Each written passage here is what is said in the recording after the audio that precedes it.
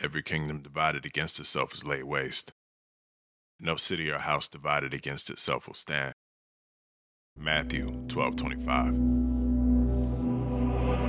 Division, deception, misinformation, mistrust.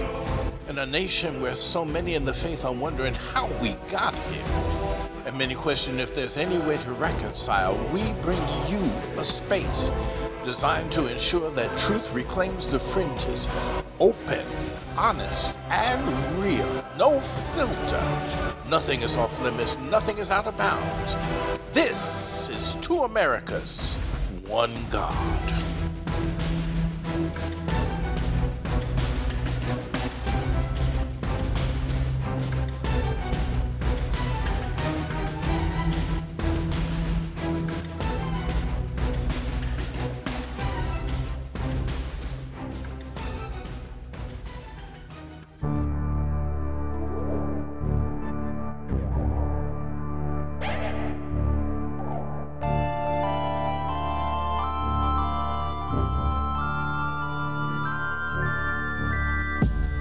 Yo, folks, welcome. Oh my gosh, 95 years later. Maybe not 95, but still. Hey, what is going on? Welcome to Two Americas, One God, a podcast designed to make sure that the truth continues to reclaim the fringes. I don't think you can really make that sound sexy, but I attempted. Well, I'm also not sure it's possible. Yeah, no, it's probably not. That's all good, though. But welcome, guys. Hey, my name is Jordan. My name is Devin. And we are excited to have y'all on this episode. We're excited to be kicking things off. We're excited to be doing a whole lot of things because it's long overdue. Well, technically, is it overdue if this is kind of brand new? I mean, it's a brand new overdue. Maybe. Yeah. It's not like we came back with the same thing, so there was this hiatus. It's something new now. Yeah. Oh, that kind of makes it underdone. Yeah. Nah. Okay. It's just seared.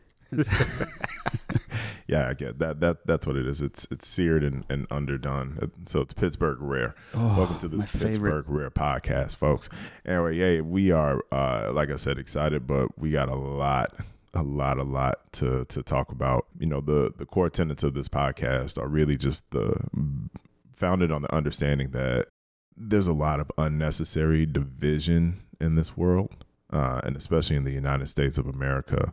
And on today, we just want to take a second and do an organic, not necessarily rabbit trail per se. We got some questions, we got some thoughts. We're going to get those out there.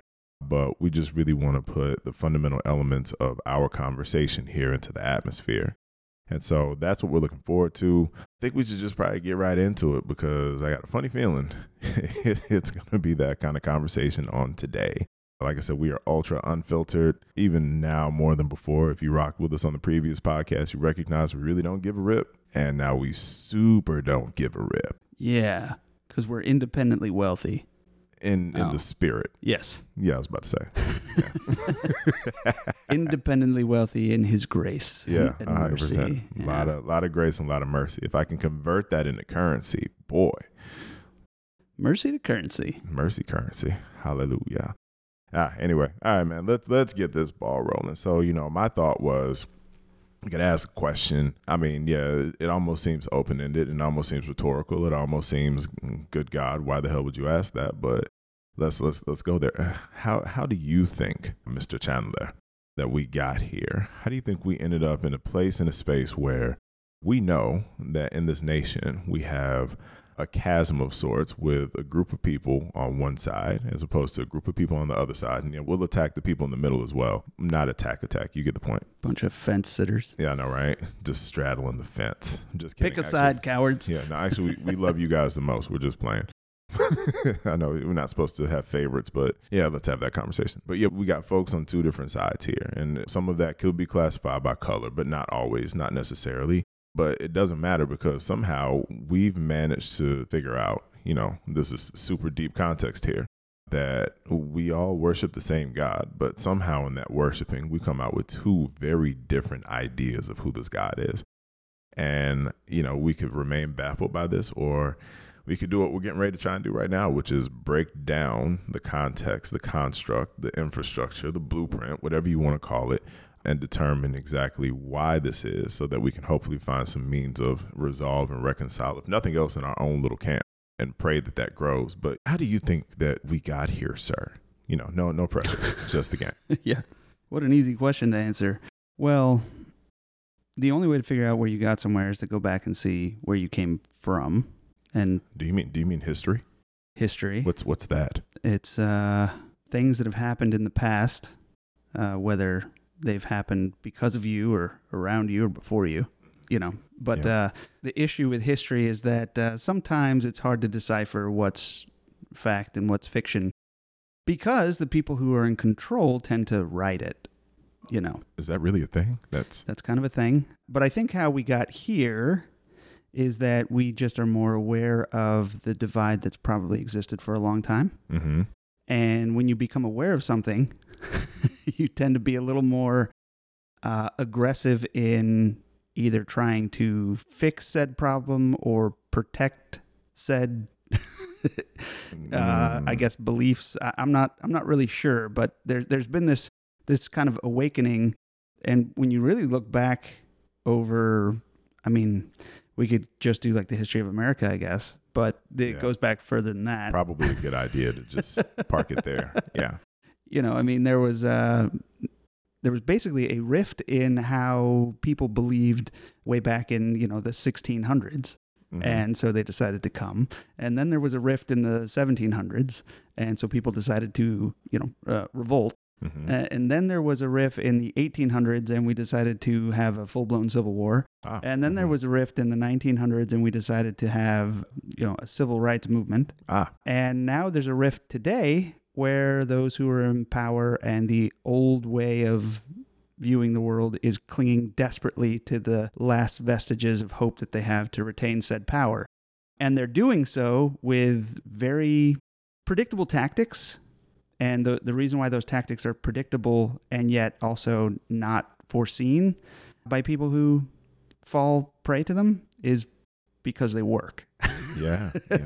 And so when something works, it worked way back during multiple world wars when we had misinformation and lies and that would happen. And that's going on now in full force. And it's not just happening among. What's kind of weird about the internet age, right, is that we have access to information. Yeah. But it also means that people who would use it for nefarious reasons have access to a platform. Okay. All right. Yeah. So why are we there now? People keep telling me, well, it's hard to discern what's real and what's not. I had a friend text me on the January 6th stuff, and he goes, I'm reading so many different things, and there's so many different views. And it's like, did you watch any of the actual trial? Quit reading synopsises about things. Yeah. Go to the sources, people. I have told many people I have read bills recently, like over the last several years, which is boring as all get out.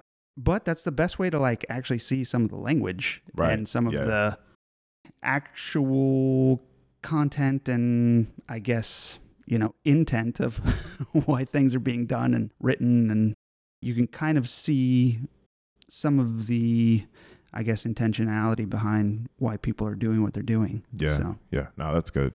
Yeah. I think about it, and obviously from the context of which I view a lot of what I do, especially now being a pastor more than any other thing I've ever been in my lifetime, kind of aspired to a true understanding of how to approach this from that beautiful Christian standpoint and putting it into some practical terminology. It's funny, man, because you said you don't want to go too far back. You don't want to go outside of America. I feel like I have no choice but to now. Oh, we can. I just didn't know if you wanted this to be like a Ken Burns length podcast. We're good. Of 27 hours. Yeah. Plus, I'm not that good a historian, I'm not either. I do love history, but there's one thing in particular that I do want to go back to, and it's around the 300s. I think it was 327. Oh, that was a good year. Yeah, it was. It was a really, really good year. I think the Mets won the pennant. Dang, that's messy. Yeah. Well, I guess some things never change. Anyway, no, any Christian understanding Christian history knows that back then that was supposed to be a great, great time because Constantine adopts Christianity and puts it into the mainframe of the large system.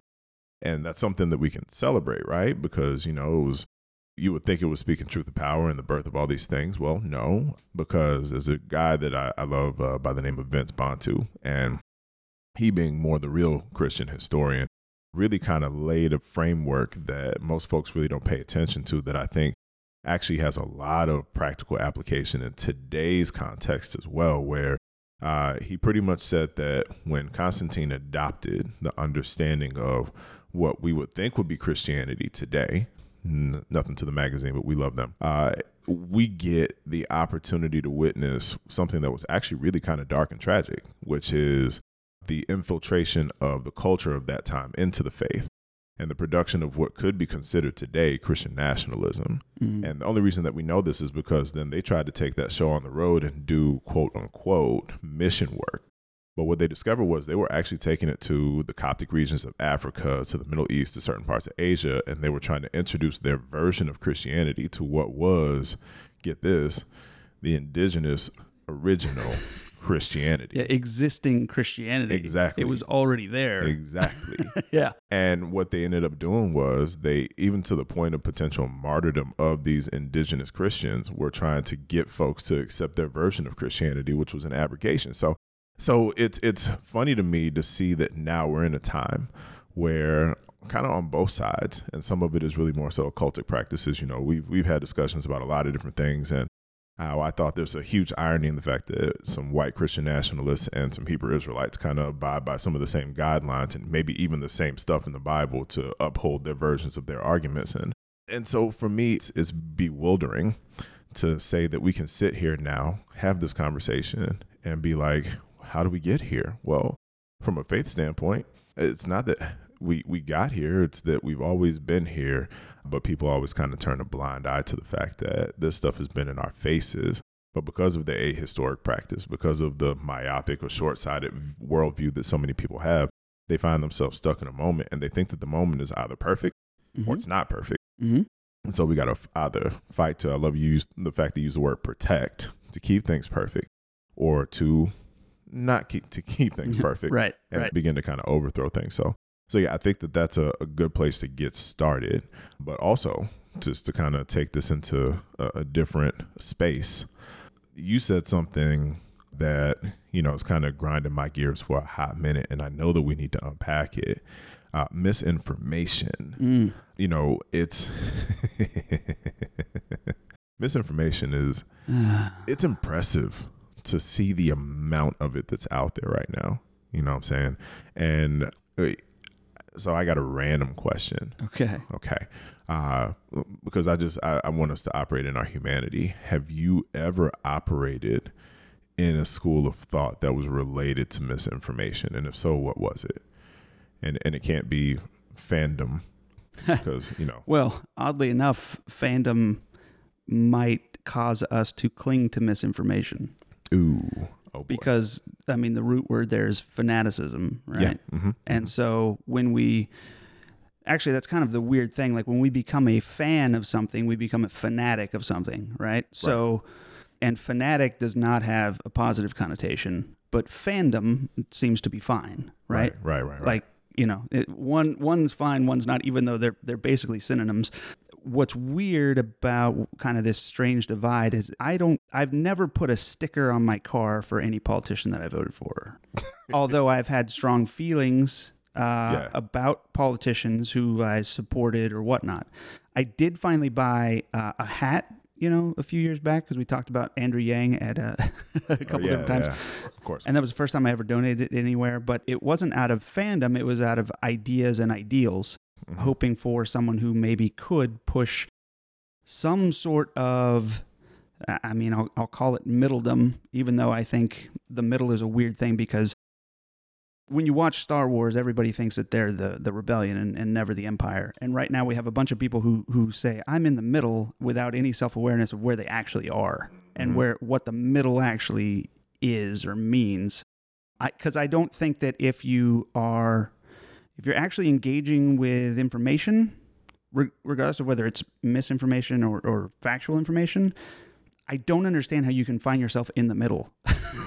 So if you're engaging with information, you're going to find things that are going to either sway you kind of one way or the other. Yeah. Now, the issue is what information are you dealing with? Right. So for me, where I found myself in maybe the mid-2000 era of my life, so probably before I moved here, I was engaging in like the Bill O'Reilly show, Glenn Beck books, you know, and there's a lot of stuff in there that at the time felt like, oh, well, all of this is very logical and very, you know, it's obvious. It's common sense, which is, listen, there's nothing common about common sense. First of all, it's pretty uncommon. And secondly, who deems what the common part is?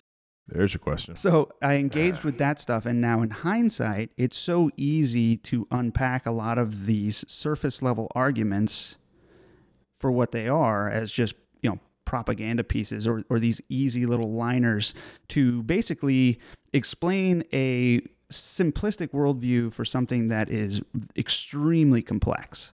Right. And I think that's where we really struggle as a people, is that when things get complex or things get difficult or things get messy, we don't really want to push through it.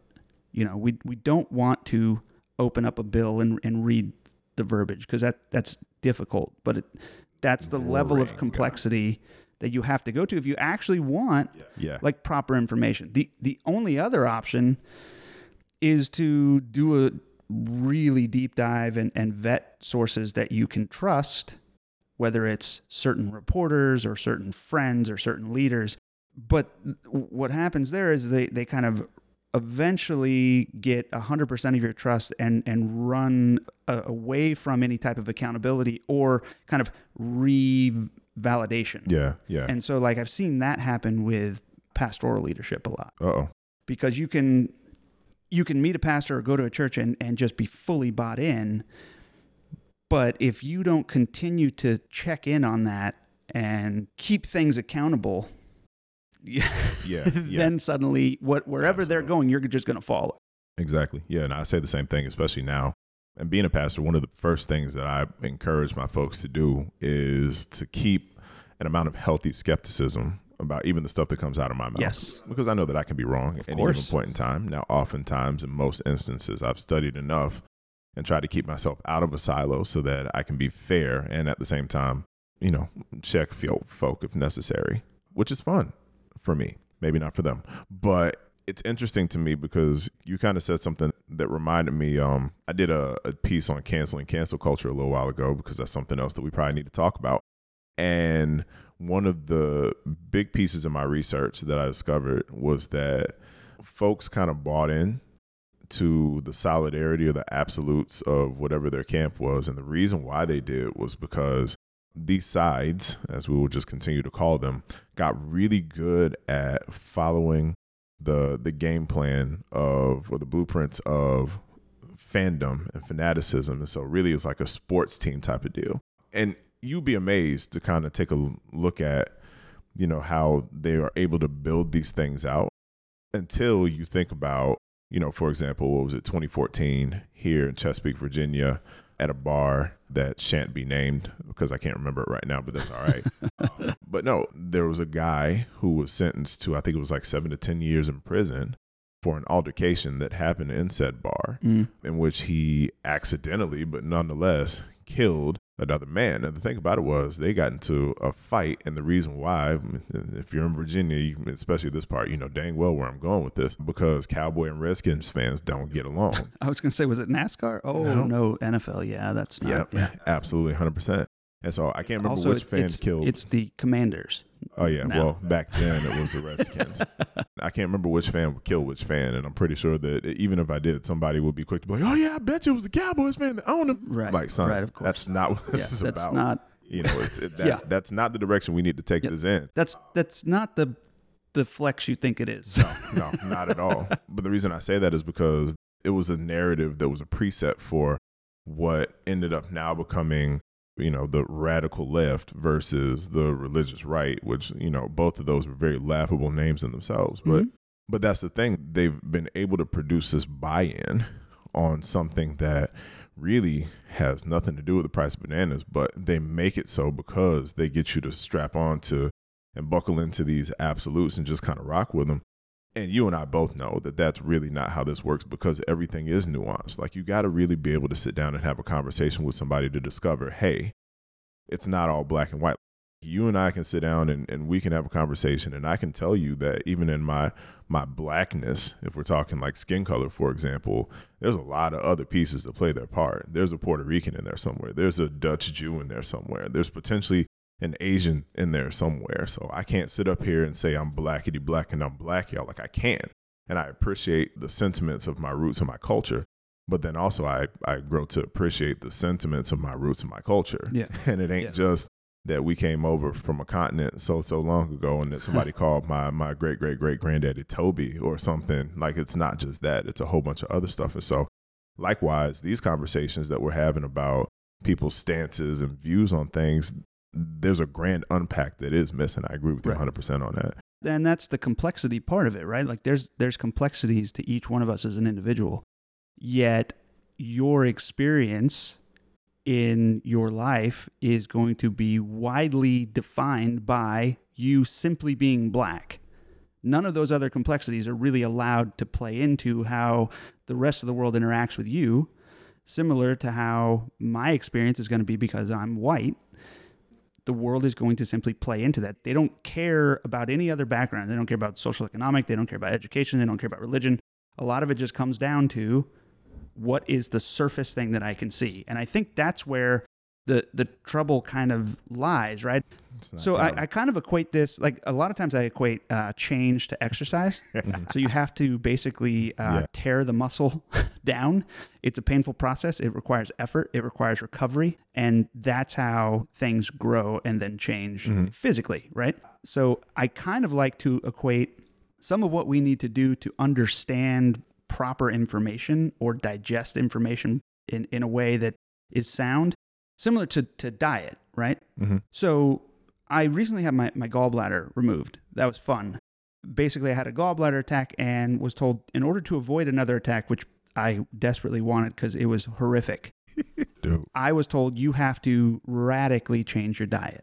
Well, how do you radically change something, especially when it's choices made by you? Well, I'm in full control of my diet. There's nobody else who is going to eat food for me. I'm not a bird. They're not going to eat food and then, and spit it into my gullet, right? Like, that's not. Does that have to be I'm the only one in control of this, right? Come on, man. All right. But what I'm saying is that when you're changing something like your diet and it's based on your choices, you have to go from passive choices. So the choices I've always made is to, grab a soda, grab a pizza, grab a burger, to active choices. Oh, wait, I can't eat that, or this will happen. So now you have to be active in your choices, okay? What happens is when we engage in these kind of side-isms or trying to understand what's fact from fiction or information from misinformation, whatever it may be, we have to now be a lot more active in how we engage with said information. So one of the examples that I was just thinking about where you said, we've got people in the middle too. I don't know of anyone who I deem to be embracing progressivism who's ever told me that they think they're in the middle. It's fair. But I know there's also nobody that I really know who would call themselves an extreme right-winger who doesn't say, I'm in the middle. So already we know that one side has this awareness, hey, this is where I'm at, and they don't think it's the middle. And this other side is on the other, literally the other side. Well, if you have two sides, one cannot be in the middle. That's not how the middle works, people. Okay? Right. But they think that they're in the middle, which means they've already come to the table saying, I am more grounded and I am more sensible in my belief because I'm in the middle. But they've never actually given themselves, if you're in the middle and yet you, line by line, disagree with everything someone on the left says, then you're not in the middle. You're on the right because you disagree with everything. So that's just not how the middle works. Nope. So what needs to happen is you just have to be so much more actively aware and engaging of what you're ingesting into your mind and what things are having impacts on you in your life. And, I'd like to ask people, when's the last time you changed your mind about something that mattered? Ooh. Okay. Don't do that. And it just kind of struck me. So one of the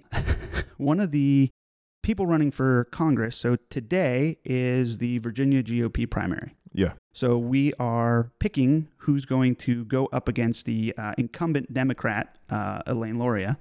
There are 4 different people that you can pick, which seems like a lot. That already seems like a weird thing. There being Except 4. you can remember the 2020 elections. It's like 83 people on both sides.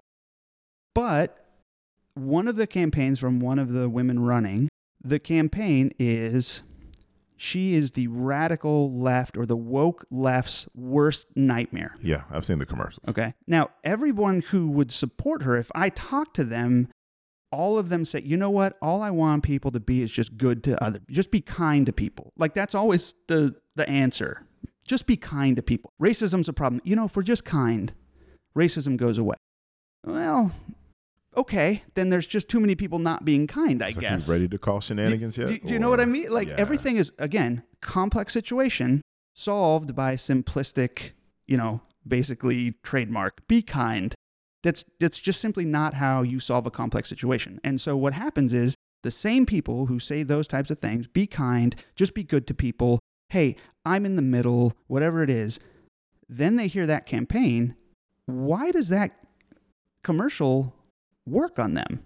If they want to be kind and in the middle and be united and bring America together, yet the ad campaign is the woke left's worst nightmare.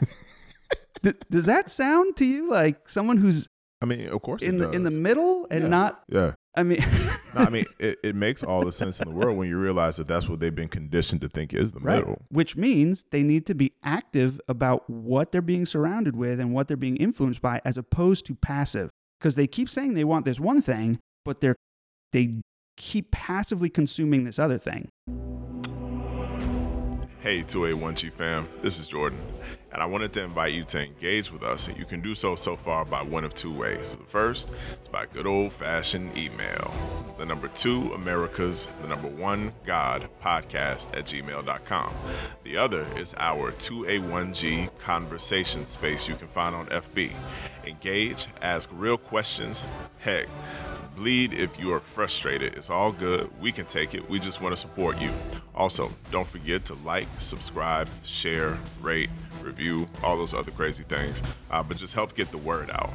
Hey, thank you to A1G family for your support and for continuing to make sure the truth reclaims the fringes.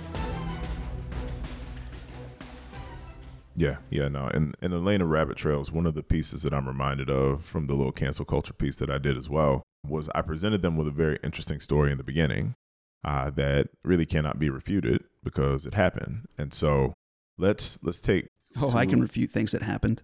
I see people do it all the time. This is true. To be fair, but we're also in the refutation of said refute. Yes. So if I were to tell you that the following 2 people were best friends, what would you say? And now listen to these names. Listen very, very clearly. Okay. Falwell Sr. Okay. Larry Flynt. Right. I'm not surprised, to be honest, but obviously, let's break that stuff down. And for those of y'all who don't know in context, Jerry Falwell Sr., founder of, Liberty University in Lynchburg, Virginia. Let's not talk about what his son did. We'll leave that alone. Kind of a big deal in the religious world. Super big deal, especially during that time. And of course, Larry Flynt, the founder of the Hustler magazine. Hustler, baby. Yeah, absolutely, 100%. So they ended up going to court countless times, and it was funny because Falwell took Flynt to court over, I can't even remember exactly what it was because it doesn't matter because it was probably stupid then as it is stupid now. But here's the deal. Falwell lost to Flynt, which, if you're that kind of Christian, that kind of believer, then you are offset basically and probably hell-bent to make that man's life a living hell. And what ended up happening was they ended up on a variety of different talk shows, different other pieces, and they would be going at each other's throats. But then in the back rooms, they would start having these conversations, and they would realize that, despite the obvious, views that they had that were against, they had a lot that were for. And before it was all said and done, things were happening. They would legit be exchanging Christmas gifts with the family. And then when Falwell Sr. passes away, Larry Flynt actually speaks at funeral. You know, you can't make this stuff up. And so I realized that the radicalism in that is really what speaks to the radicalism of our current situation, where we see the inversion, you know, or the aversion, where everybody feels like if somebody is against you, you automatically have to be the super anti-tolerant, whatever it is. And specifically, I think it's ironic that you can look at Falwell, who in all of the fundamentalism of what he is and everything that he represented could be befriend and almost kind of be family. This individual, you know, it speaks to what I understand about how we approach anti-God, you know, because in today's environment, we approach anti-God as though it's this enemy. And I mean, you see it. It's everything that you think the divisive concepts that represent the woke left or whatever the case may be are supposed to be infiltrating into our world, when in all actuality, anti-God has always only been one thing according to Jesus, and that's the mission field. If you take the individuals that he was approaching and talking to in the Bible, if you take all of them, you know, the prostitutes, the tax collectors, the pagans and disreputable sinners, the people that the Pharisees called scum, you know, these are the folks that he did life with on a daily basis. And then in that we saw transformation. Like, how do you think that this new makeup, this new setup where we're trying to legitimately strip the rights of people that you think are sinners, how do we think that, how do you think that Jesus would really feel about that? Right. Like, have that conversation, you know? And so I really think that we're in a place and a space. And I think that's also the reason for the birth of this podcast in particular, where we need to identify and begin to address those key pieces where you can even say one side is fully right and one side is fully wrong, and just be ready for the unpopularity of that, because how dare we? But, you know, it was one of those things where we begin to bring everybody to the table, whether you want to come to the table or not, and just say, hey, let's have this conversation and let's full on own the fact that sometimes you have to throw away the presuppositions. Like I tell my kids in my class that I teach, you know, you got to throw away some of the things that you knew, because when you begin to unpack the Bible and see it for what it's really worth, it might take something that you've known for your entire life to be a truth and say, sorry, Playboy, that doesn't work anymore. And I mean, hey, listen, I had kids leave my class in tears sometimes because they realize they've got a lot more to unpack. Yeah. And so, yeah, folks, get ready, because sometimes you may have to cry because there might be some things you have to unpack. Well, and your beliefs are wrapped up in your identity. Yeah. And so if you have a belief that's now tested and you have this crossroads now, am I going to be willing to actually kind of attack this belief and know that it could shatter a bit of my my identity? Yeah. But to me, I mean, I just think about this. Have you ever asked someone a question, hey, if you knew you were wrong about something, would you not want to know it? Mm-hmm. I mean, so we can talk about this like in a sports concept, right? Oh, I think, 58 home runs is the most home runs in a season. Well, you can easily look that up and empirically measure the stats and know that that's simply not true. Even after the asterisk for the steroids. Well, but that's why that's also why I use 58, because 58 isn't even accurate pre-steroids. Okay? So now we're told, well, that's all time, but I'm talking just in a season even. Okay, let's even go smaller, right? So it was Ruth had 60 and then Maris had 61. So 61 was the record pre-steroid era. So if you said 58, Maris hit 58, and say, well, he hit 61. If you present that data to somebody, are they going to be like, that's nonsense, I don't believe? Well, no, but also... Somebody will. We'll figure it out. Maybe. But also the stakes are a lot lower. Yeah. But it doesn't mean that it should change your willingness to change your own mind if presented with factual information. Ooh. And so that's where we need, and if anything, isn't it more important to change your mind when the stakes are higher? Mm-hmm. Right. Isn't it more important to change your mind when something really, really does matter? I mean, I think so. Yeah, no, I agree 100%.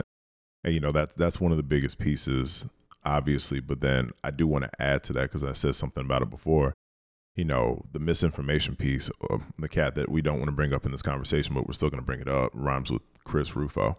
And it still baffles me that this man is a filmmaker. yet somehow people have listened to all this other stuff that he said as if it was truth and law, just because it sounds like what they want to hear, which we'll unpack that too one day. Y'all ain't ready for 2 Timothy. I couldn't find the direct quote, and I don't really want to find it because it doesn't matter, because I know that he said it. And then he went on, Fox News, something else that really is nothing but a fearmonger on all fronts. I won't unpack that now. We don't have time.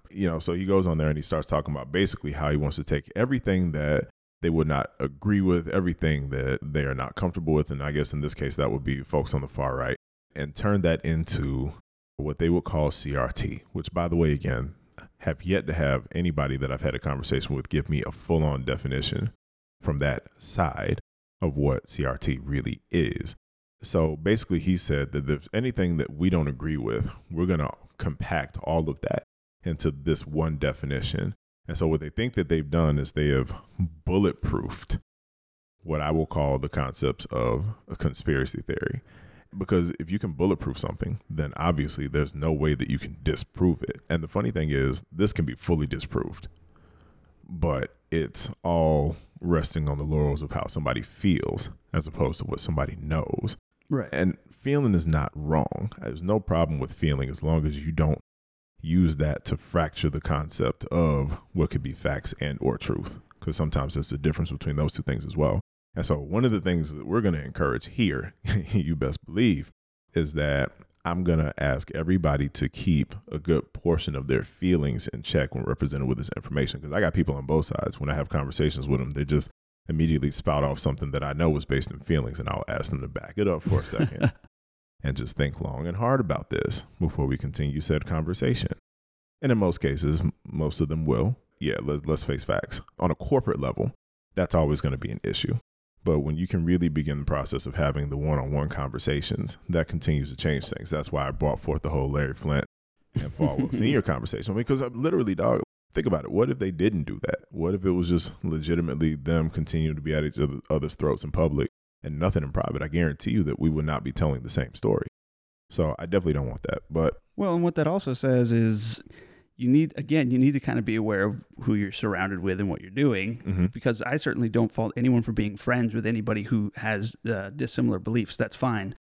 But there's also a big difference when you're a religious leader and you are literally buddy with someone who's running a pornography empire. At some point, you probably need to draw a line somewhere, but let's think about that. They had enough in common, because how many friends do you have where you have nothing in common? That's not how friendship works. They had enough in common. I'm just going to go out on a limb, I don't know, empire building on the backs of people who don't have a whole lot of power or vulnerable. I'm just going to say that. But oh boy, they had enough in common to actually be friends. Well, if they have enough in common to be friends, there's got to be some similar overlapping worldview. And you're talking about someone who created a mega Christian university and someone who created a pornography and gambling empire. Mm-hmm. I mean, just ask yourself, why are those people, how are they aligned? What did they find in common? And what did they find in common enough to overlook who they, were to the rest of the world? Absolutely. Okay, so that's interesting thing to unpack there. Yeah. To your point about Rufo, this is taking a complex situation in CRT, very complex situation, and trying to simply wash it away or solve it with a very simplistic answer. Yeah. That's just not how this stuff works. And that's basically the playbook that somebody like him or somebody like Shapiro or somebody like Tucker Carlson, if I can pack you, if I can give you an answer that's super simplistic, mm-hmm. you don't have to dig any further, then you're just going to take it as gospel. Yeah. And it's so easy to actually take this stuff and try to find the counterpoint. And here's what I tell this to Christians all the time too. I'm like, why on earth would you be worried about talking to a Muslim about their faith, or a Buddhist, or an atheist? Why would you be worried about, if you believe that God's word is the absolute truth, mm-hmm. why would you ever be concerned about putting that up against something else? If you know it's absolute, well, why on earth are you so terrified of putting up these, one little tagline things from these media personalities? Why are you so worried about putting those things up against something else? If it's absolute truth, it's going to hold. But those things just crumble the moment you actually dig. And the moment you get a little more complex and the moment you get a little more active in what you're believing and digesting and surrounding yourself with. Yeah. And it's also because they don't know squat. No. And that's unfortunately on both sides. There's a lot of what I would like to call folk theology, where they just hear it or see it from somebody and they think that's it and that's all that they need. And that's dead wrong. Whoa. Let's revisit. And I've gotten updated stats too, which I will not lay out because they're even more sadder, whatever. However you say that correctly. More disheartening? Grammar. Doesn't matter. Well, no, because remember in 2020, when we were all going through it, basically, 20%, 22% of Christians actually were in their Bible on a weekly basis. And then 30% were not in it at all. And then they contributed to the 60% that were in it 4 times a year or less.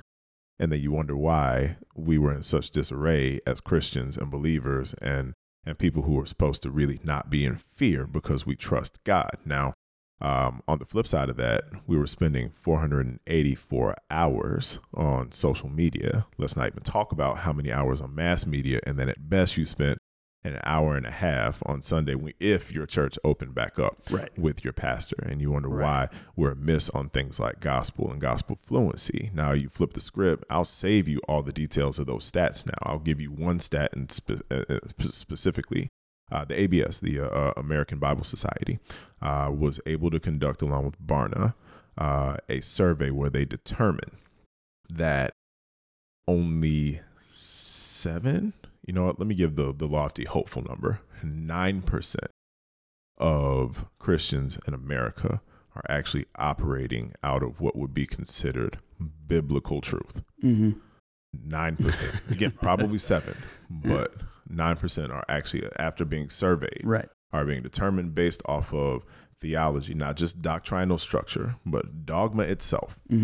Are only 9% of Americans actually believe and operate in the sense of what you would actually look in the Bible and wrestle and struggle with, but say, you know what, I got to abide by this, so I'm going to do that. And again, let's take a look around.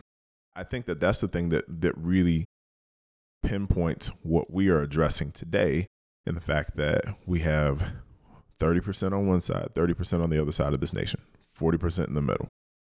And of them, somebody's got to believe in Jesus. Maybe not all of them, although some really would. Fewer and fewer. Yeah, exactly. Or, they say that they would. But, I mean, that speaks a lot to what we could and will unpack here. But one of the things that I think we need to do most is address the fact that, in a sense, everybody is right. And in a sense, everybody is wrong. Yeah. Culturally. But then what does the Bible say about these things? Because if we all say that we believe in him and we're trying to pull out the infrastructure of what Jesus did, how he laid it out, you know what I'm saying? It's not just about the instruction. It's not just Torah, because that's what especially the right wants you to believe, and then pro-Israel and all that other stuff and where it comes from. And the black folk believe in loving your fellow man and actually taking care of them. And the left believes in, just we can pinpoint all of these things. So yeah, you're right.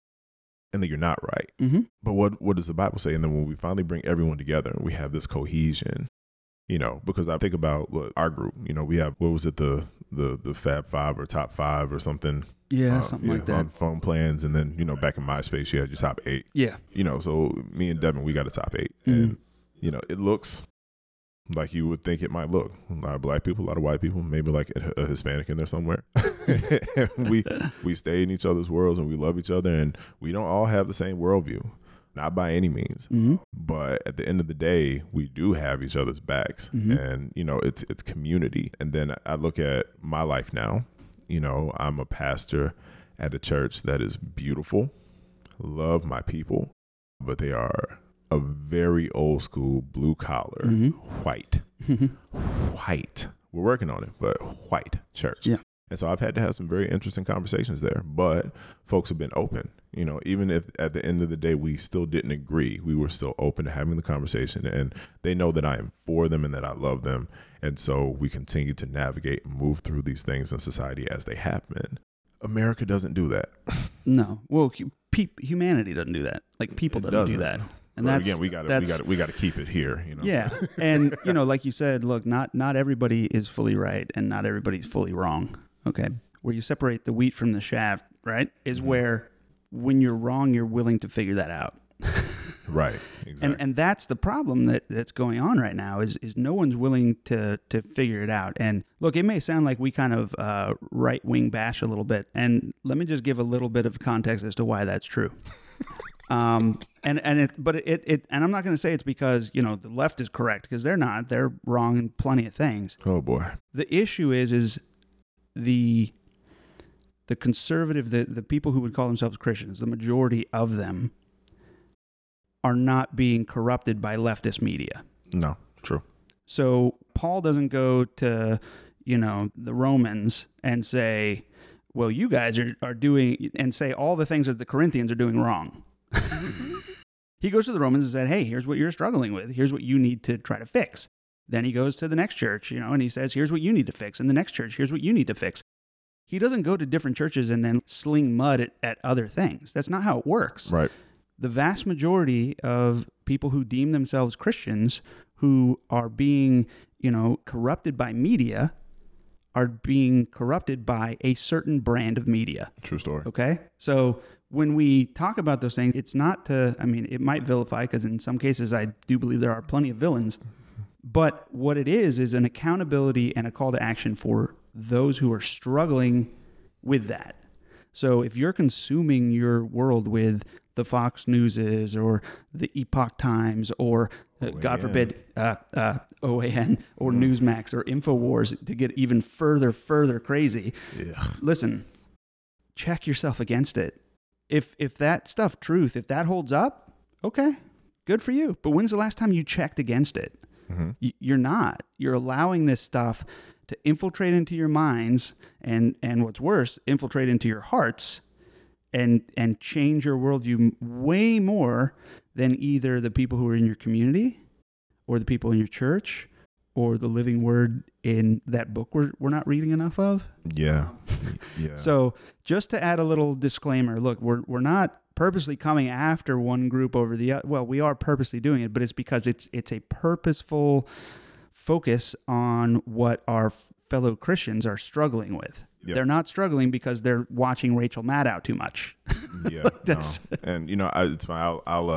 I'll make that a meta conversation just for kicks and giggles, because I would encourage everybody to turn all of them off. Yeah, that's not a bad idea too. Yeah, no, it's really, really, really not, because that's a big part of why we have that chasm once again.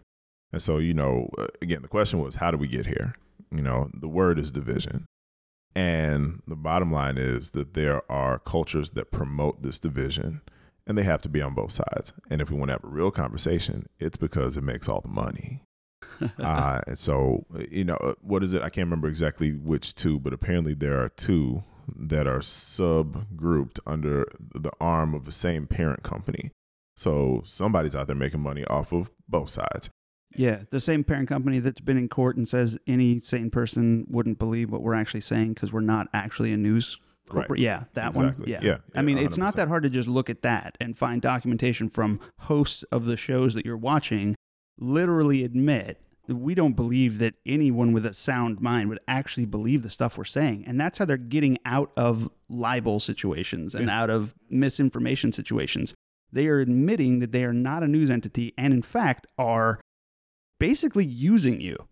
Yeah, exactly. And what they're also doing is they're saying that they think that you are worthy of receiving said misinformation, which is a bit of a slap in the face. Right. That's even worse. Yeah. So, our encouragement here at good old 2A1G, even though it's good young, because this is our first episode, I'm going to challenge y'all. For real, take 15, 20, 30 days, cut off that stuff, open your Bible, maybe get a reading plan or something. And then this is the real thing. Find somebody in your world, and if you don't have one, that's telling as well.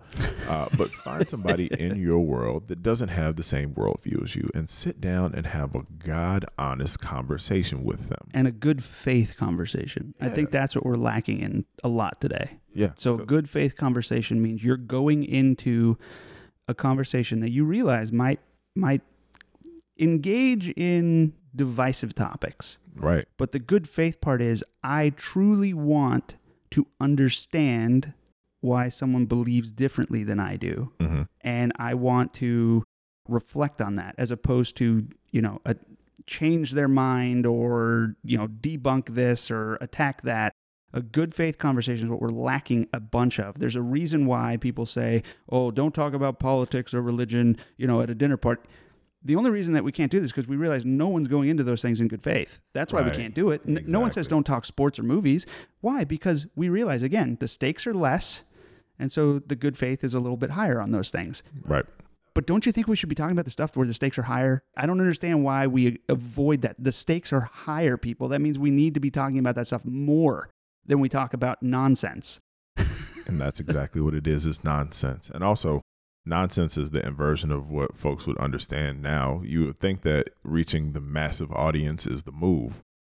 But literally, worlds change one conversation at a time. Yeah. With one and person it's at a time. slow. It's back to the building muscle analogy. You can't lift weights once and, look like Mr. Universe or Mrs. Universe. I don't want to exclude the ladies. Thank you.